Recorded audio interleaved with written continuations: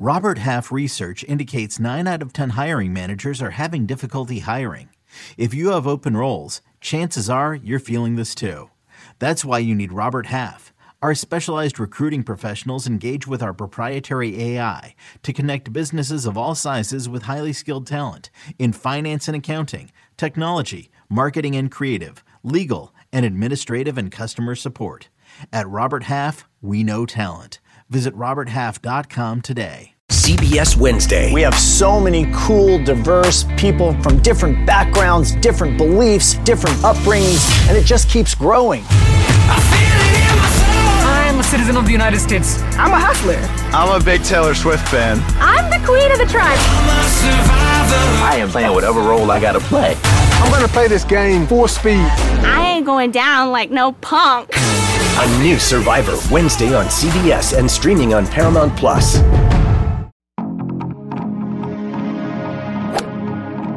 Freaking first cut. Golly. Welcome to the First Cut Podcast. I'm Rick Gaiman, and this is your round 2 recap for this week's Canadian Open. And boy, has it been a week. Obviously, a lot going on both on and off the golf course. We had guys that were supposed to have days off that never got those days off. So what we've got here on a Friday night, a solo act. I'm going to take you through this round of golf, and we're only going to talk about golf. Nothing has changed. There's been speculation, but no concrete information has come out thanks to the PGA, LIV, PIF, DP World Tour merger. So tonight, all you get is golf. Josh and I are going to run a little bit of pick and roll. He's going to man the graphics, and I'll give you the audio. Here we go. Round 2 at the RBC Canadian Open played just a hair easier than round 1. 0.07 under par, about a half shot easier, but that stretch 3, 4, 5, and 6 still played as one of the most difficult stretches on the PGA Tour. 1.5 strokes over par to average. If that stretch of holes does not have a name like some of these other stretches, I don't know what we're doing wrong here. The morning wave got out early, though did not have the scoring advantage, but Canadian Adam Hadwin gave himself a chance to hoist a trophy on Sunday thanks to a Friday 68 that was out in 33, in 35. He only had one blemish on the card. It was on one of those treacherous holes, number 3, a bogey there. Otherwise, Adam Hadwin was phenomenal. He is going to be 4 shots off the lead heading into the weekend, and he is going to try to become one of the first Canadian winners of the Canadian Open since 1954 when Pat Fletcher last did it. You're looking at the graphic right now. Canadian Open winners by country. Not a lot of Canadians there. Only 7 of them. Actually, more Australians, more Englishmen have won the Canadian Open than Canadians. And, of course, 10x the Canadians, 72 United States champions over the years. Brendan Todd making a little bit of a move. 68, 69. If there was ever going to be a golf course that should lend itself to the skill sets of Brendan Todd, being able to play out of the fairway, being able to hit some pretty decent wedge shots in and then get hot with the putter, it's this one at Oakdale. He was not immune to that difficult stretch on the front 9, though it was 3 pars. The thing that got away from him was a double on number 4. Otherwise, he offsets that double with 5 different birdies. You look at his stats for the week, and he's kind of doing it in Brendan Todd fashion. He's losing a half a stroke on approach. He's gaining 3.6 with the putter, 3.5 around the green. That is concerning, but also the way that Brendan Todd does things.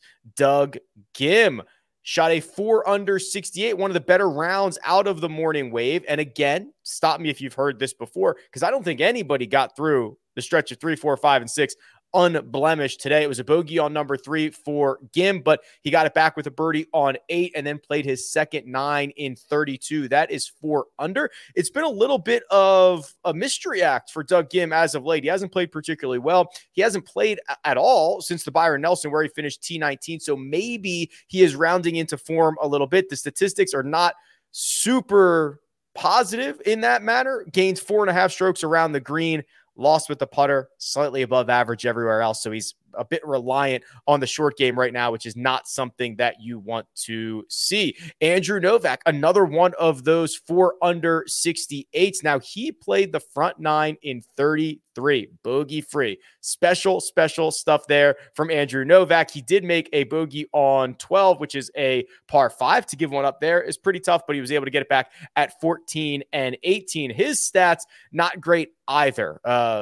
Lost strokes, ball striking, gained 5 with the putter. So you look around and you say, who's likely for regression? You worry about someone like Doug Gim. You worry about someone like Andrew Novak, but they're in the mix. Novak 2 shots off the pace. That pace currently being set by, yes, Carl Yuan, 9 under par, thanks to a 68 on Thursday, a 67 on Friday. That's 5 under on this Friday. And obviously, we all saw this coming, right? I think he's missed 11 of his last 15 cuts on the PGA Tour. He's got 0 top 50 finishes this season. And of those cuts that he's made, those best finishes were T55, T63. So worry a little bit about the staying power for Carl Yuan, but the metrics are pretty darn good. Of anybody that we are going to talk about here tonight, he's the best in tee to green. He's gained 8 strokes in those categories. 4.5 of them came in the ball striking category. So probably unlikely that Carl Yuan wins this golf tournament, but he's going to head into the weekend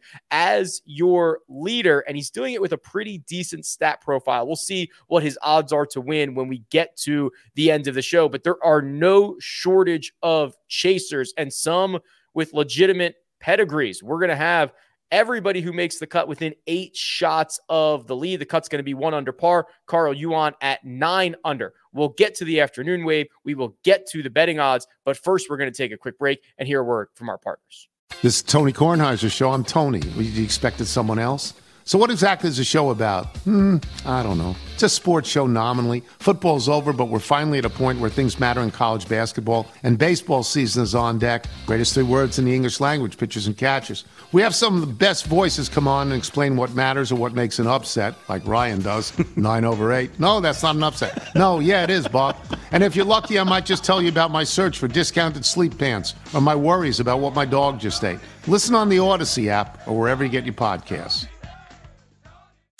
The wait is over. The Chi returns with new episodes on Paramount+. What brings you to the Chi? Opportunity. Everybody get down! Walk right up to the side. A new reign is coming to the South Side. Never should have sent a boy to do a woman's job. The Chi. New episodes now streaming. Visit ParamountPlus.com/The Chi to get a 50% discount off the Paramount Plus with the Showtime annual plan. Offer ends July 14th. The subscription auto-renews. Restrictions apply. Hat tip to Harry Higgs, who carded a 6 under 66 in the afternoon. The afternoon did play a little bit easier, which is fairly rare on the PGA Tour. Played about 3/4 of a shot easier than the morning wave did, and Harry Higgs was splendid. He was 5 under through his first 12. He got another birdie on 18 for 6 under, not a bogey on the card, so a bogey-free round. I think I said earlier, I'm not sure anybody got through 3, 4, 5, and 6 unblemished. Well, Harry Higgs got through 1 through 18 completely unblemished, and Harry needs this. Right now, he's in T6. If he finishes there, it'll move his FedEx Cup rank to 108. He will move up 20 spots. That's outside the playoffs, all right? That's outside the top 70. So Harry Higgs is going to have to continue to have a good weekend if he wants to get his way up those FedEx Cup standings, because we are dangerously close to the end of the season. It's going to happen very fast. I know we still have 2 major championships left, but it is going to happen very, very fast. Aaron Rai, a 3 under 69 on Friday, currently projected to be 59th in the FedEx Cup standings.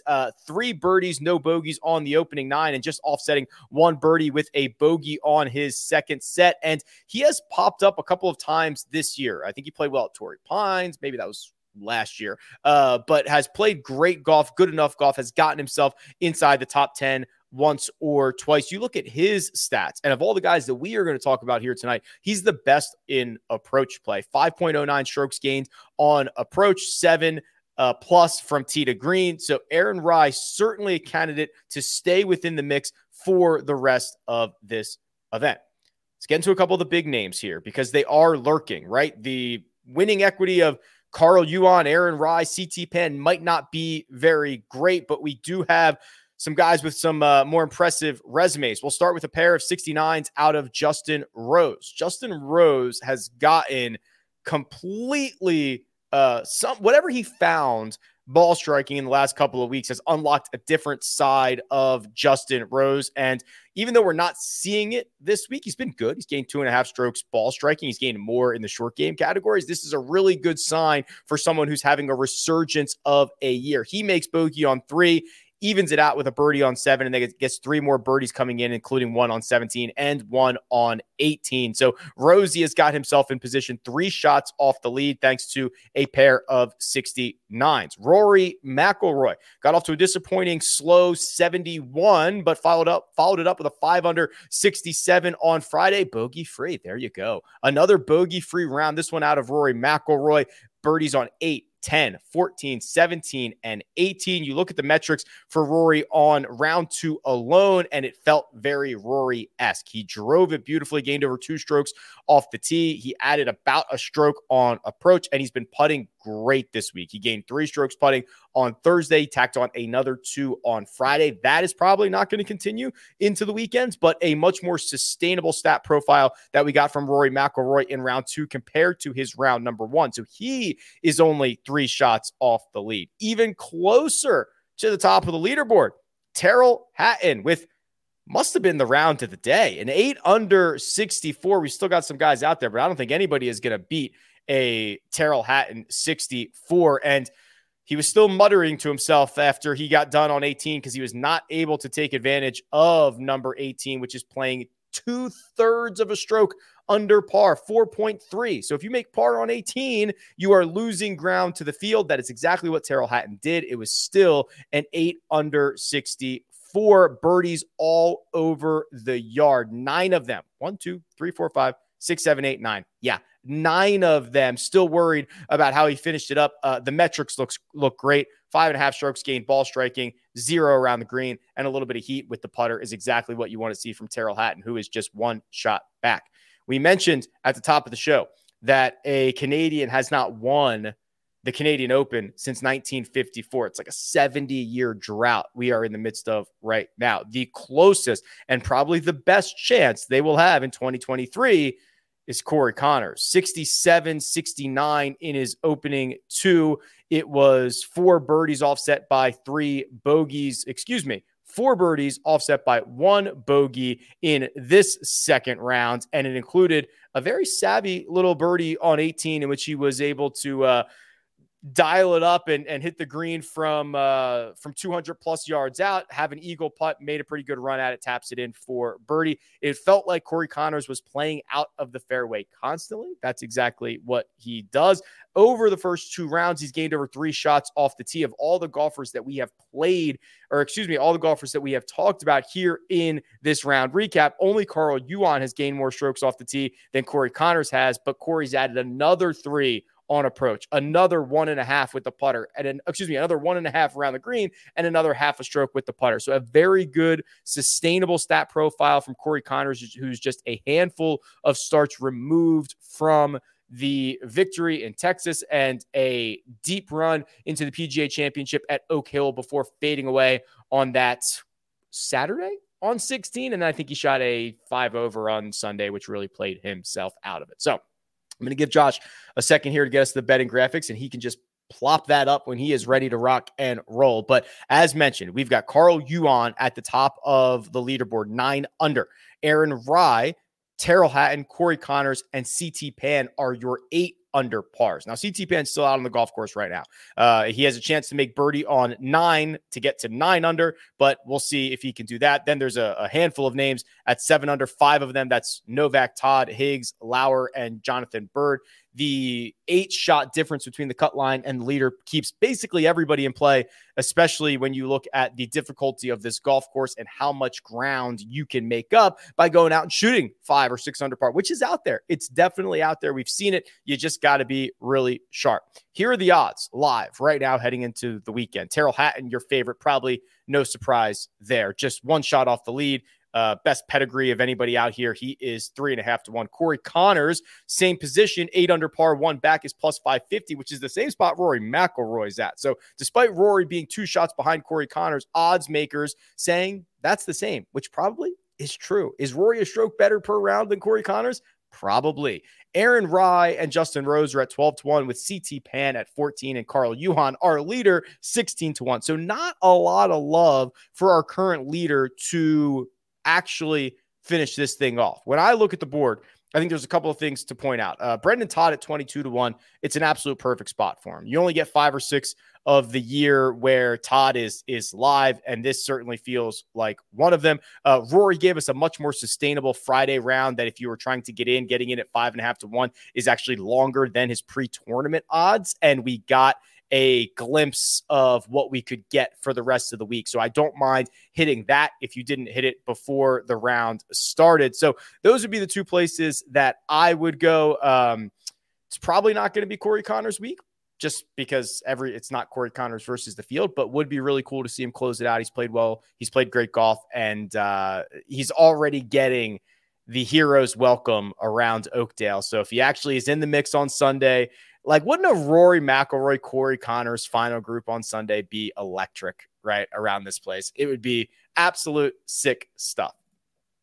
I think we've done it, Josh. I think we have done it. We have, in 15 minutes, covered, I don't know, a dozen or so golfers and how their round 2 went down. And we didn't really even say much about LIV. Saturday's recap, I'll have somebody. I don't know who it's going to be, but we'll have somebody on the docket. Sunday, same thing, and we will cruise right into a U.S. Open and have a lot more fun along the way. Big thanks, producer Josh. All that hard work behind the scenes. My main man, appreciate you. This has been The First Cut. We'll catch you next time.